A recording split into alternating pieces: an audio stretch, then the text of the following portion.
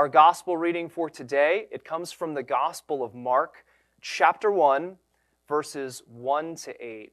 And it reads like this: The beginning of the good news about Jesus the Messiah, the Son of God, as it is written in Isaiah the prophet. I will send my messenger ahead of you. He will prepare your way. A voice of one calling in the wilderness, prepare the way for the Lord. Make straight paths for him. And so John the Baptist appeared in the wilderness, preaching a baptism of repentance and for the forgiveness of sins. The whole Judean countryside and all of the people of Jerusalem went out to see him, confessing their sins, and they were baptized by him in the Jordan River. John wore clothing made of camel's hair, with a leather belt around his waist, and he ate locusts and wild honey. And this was his message: After me comes one more powerful than I, the straps of whose sandals I am not worthy to stoop down and untie. I baptize you with water, but he will baptize you with the Holy Spirit. This morning, it marks the second Sunday of Advent, so this 4-week-long season in the Christian calendar that leads us all the way up to Christmas morning. And if there was one common theme that could best summarize what Advent challenges us to do, it would be preparation. This idea of preparation. Preparing our hearts and preparing our lives to receive the King who is coming into the world. So last week, we looked at another passage in Mark's Gospel. Jesus, he repeats this idea again and again and again, this idea of keeping watch, being prepared, to be on guard, to be alert, of keeping our eyes and our hearts and our minds open to the God who so often shows up at unexpected times, in unexpected places, and in unexpected ways. That all throughout Jesus' life, you can find him in and among places that you would not expect to find the Son of God. He would be found with the poor. He would be found with those who were hungry, those who were rejected, those who were deemed unclean, those who were shunned to the margins of society, those who were labeled as sinners. And we know that this is not what the people were expecting. We know this because it was the Pharisees and the religious leaders of the day, those who were literally the experts when it came to all things religion, that had the most difficulty recognizing Jesus and receiving Jesus as the Messiah whom the Scriptures had spoken about. And so one of our prayers from last week was, Lord, have mercy on us. Lord, have mercy on me when I have been blind just like that. When I have just assumed, or we have just assumed that we are the ones who are always seeing clearly. That we are the ones who are always living at the center of God's will while dismissing anyone else that doesn't think or act or believe or behave the exact same way that we do. Because if the Gospels remind us of one thing this Advent season, it is that we serve a God who can be found in and among the places that we least expect. And so we say, God, open our eyes. Open our hearts so we might see, we might hear. As we take a look at our passage for this morning, I want to begin by sharing a story with you. My guess is that the name Private Sarah K. Evans doesn't ring a bell to you. And if I want to be totally honest with you this morning, if you asked me who she was a week ago, I wouldn't have had the slightest clue who she was. But in 1952, Private Evans, she boarded a charter bus that was leaving Trenton, New Jersey, heading for Washington, North Carolina, to visit her family during a leave from Fort Dix. Serving in the military at the time, Private Evans was in full uniform as she was traveling south from New Jersey to North Carolina. And during a stop in Roanoke Rapids, North Carolina, Private Evans, who was a woman of color, she was asked to give up her seat to a white passenger and move to the back of the bus. But Private Evans, she was a smart one. She knew her rights, and she knew that buses that had originated in the north, in her case, New Jersey, and then traveled to the south did not have to adhere to southern local laws. And so Private Evans, she says, no, I'm not going to move. This bus started in New Jersey. I'm going to abide by the rules of the north. I do not have to move from my seat. And so not sure how to handle the situation, the bus driver, he ordered all the passengers to get off the bus except for Private Evans. He said, you stay right there. The police showed up. They took her into custody for 13 hours. Before she was released, she was ordered to pay a fine of $25 for disorderly conduct. $25 in 1952 would be the equivalent of like about $210 today. Evans was then returned to the bus station. She was given an assigned seat and told not to move until she reached her final destination. And for 3 years following that incident, so from 1952 to 1955, Private Evans, she continued to fight and to advocate for her rights and the rights of other African Americans until she withdrew from the public eye in 1955, where she built and created her own salon, and she became a very successful hairstylist. Another woman that I learned about this past week was a woman named Claudette Colvin, who actually had a very similar experience as Miss Evans. So her story is in March of 1955. She was a teenager. She also refused to give up her seat while traveling on a bus. She was detained by the police. She was forced to pay a fine. And when she asked, why didn't you just move? She said it was her exposure to other women like Sojourner Truth, Harriet Tubman, and other women like that emboldened her to stand up for what she knew was right. And what's so interesting about both of these women, so Private Evans and then Claudette Colvin, is that their stories remained largely unknown until recent days. And I share those two stories with you this morning because before there was a Rosa Parks, so Rosa Parks being the civil rights icon attributed with prompting the Mississippi bus boycott of 1955, before there was a Rosa Parks, there was a Private Sarah Evans. There was a Claudette Colvin. And not just those two, but there were others who were forerunners as well. These two relatively unknown women who helped trailblaze the way and set the groundwork for what would later be attributed to Rosa Parks.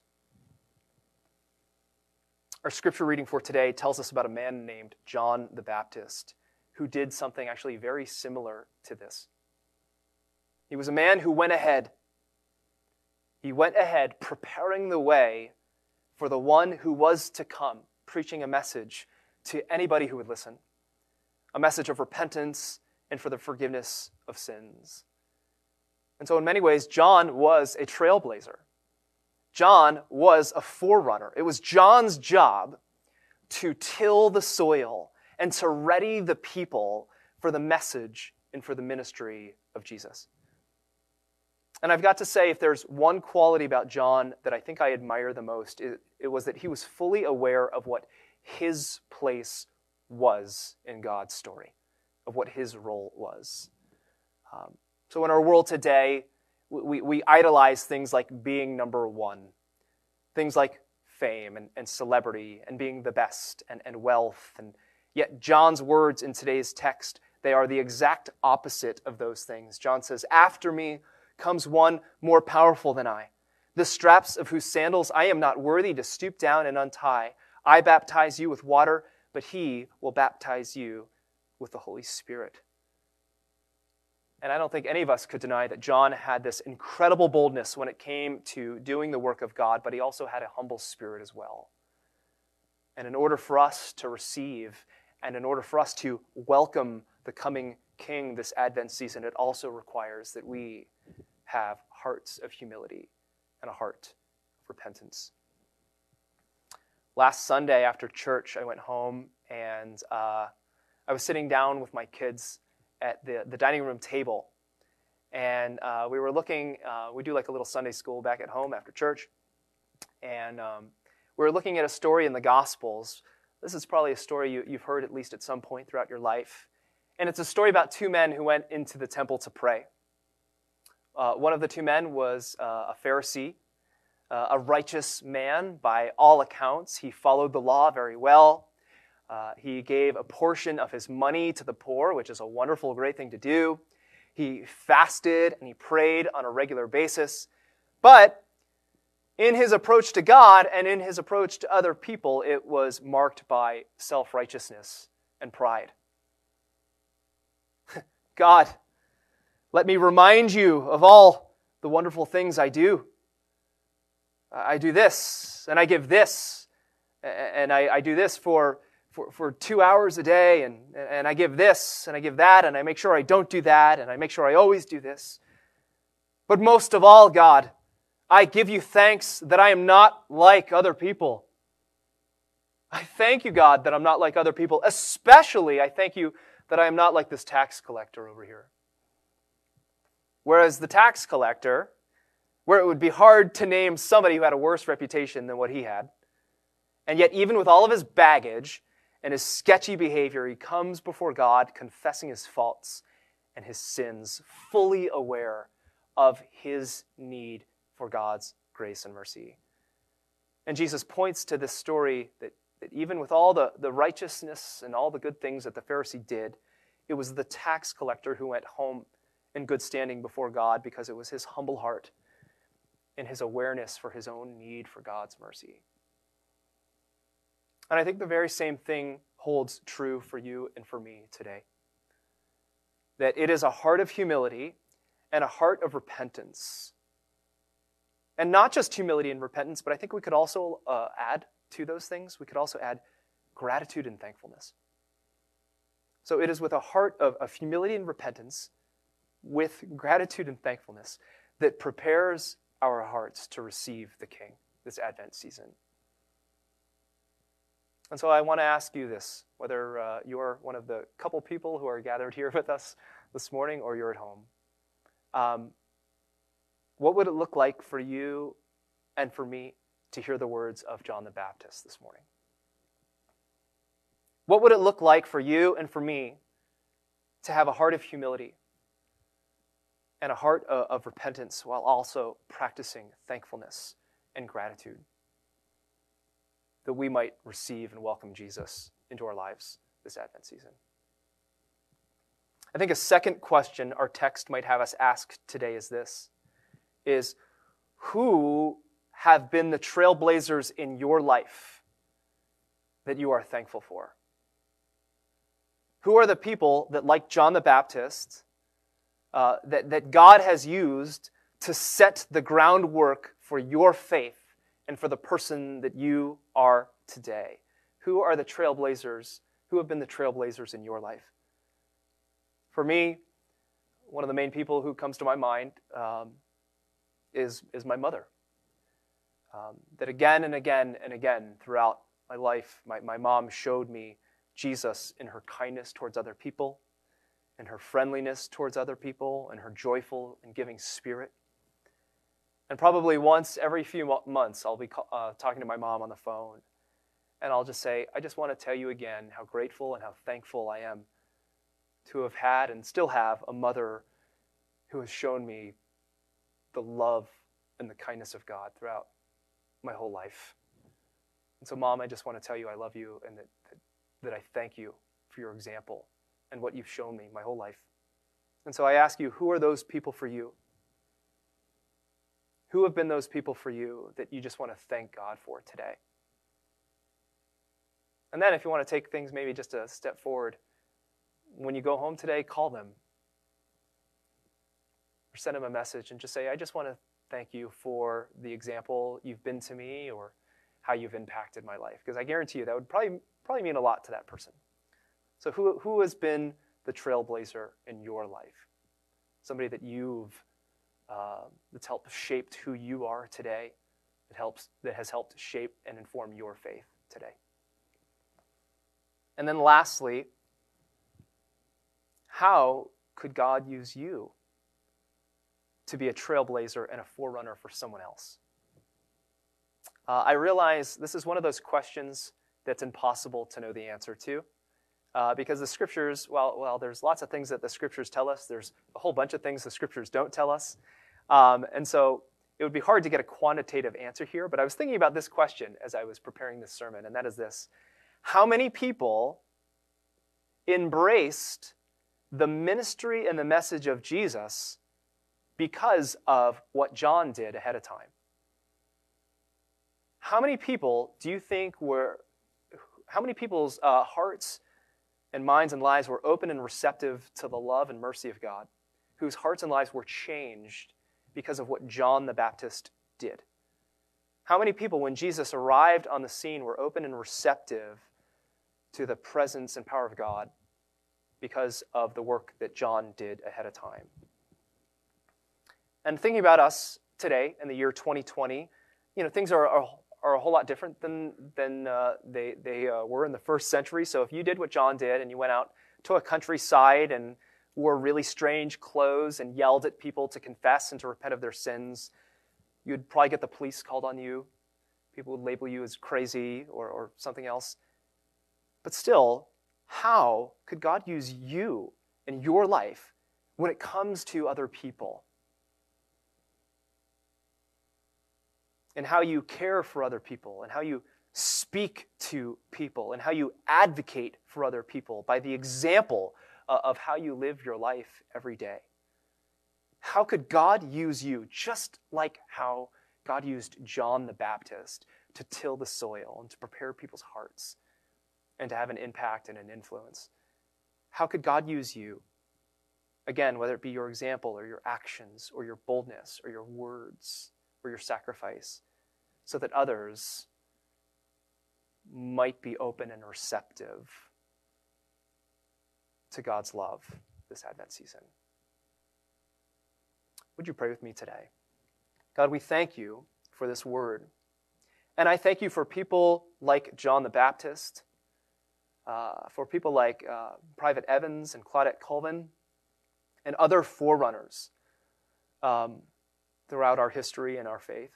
People who didn't demand to be in the spotlight, but instead did really important work that made a difference. And so, God, I thank you for people like my mother and her faithfulness and how that impacted me. And God, I pray that we would have hearts of humility and repentance.